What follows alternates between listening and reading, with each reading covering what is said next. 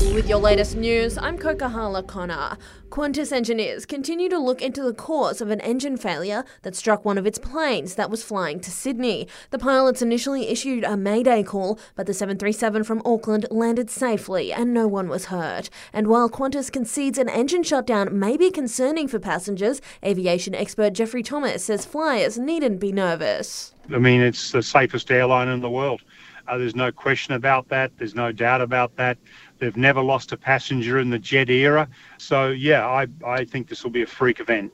A defence analyst is confident the Army is in for significant funding cuts when the Defence Strategic Review drops in a few weeks. The inquiry was set up last year to bolster a deteriorating defence sector. ANU Professor Hugh White has told the ABC maritime and air defence will likely be boosted instead. I think the big shift is going to be from a focus on air and maritime operations designed to support projecting the Army overseas to a focus which is more on preventing other countries projecting power by sea against us or against our friends and allies.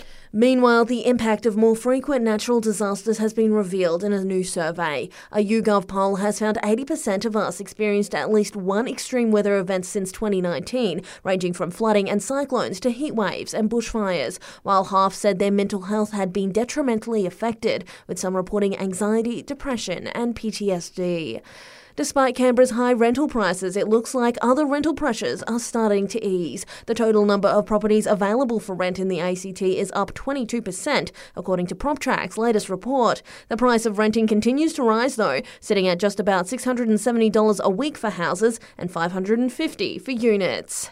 Light rail got a workout over summer Nats with over 47,000 passengers, surpassing pre-pandemic levels. That was also more than double passenger numbers from the summer Nats the year prior. Anthony Haroldson from Light Rail Operations says it follows a successful New Year's. So we had more than 12,000 light rail passengers recorded over that New Year's Eve and New Year's Day period.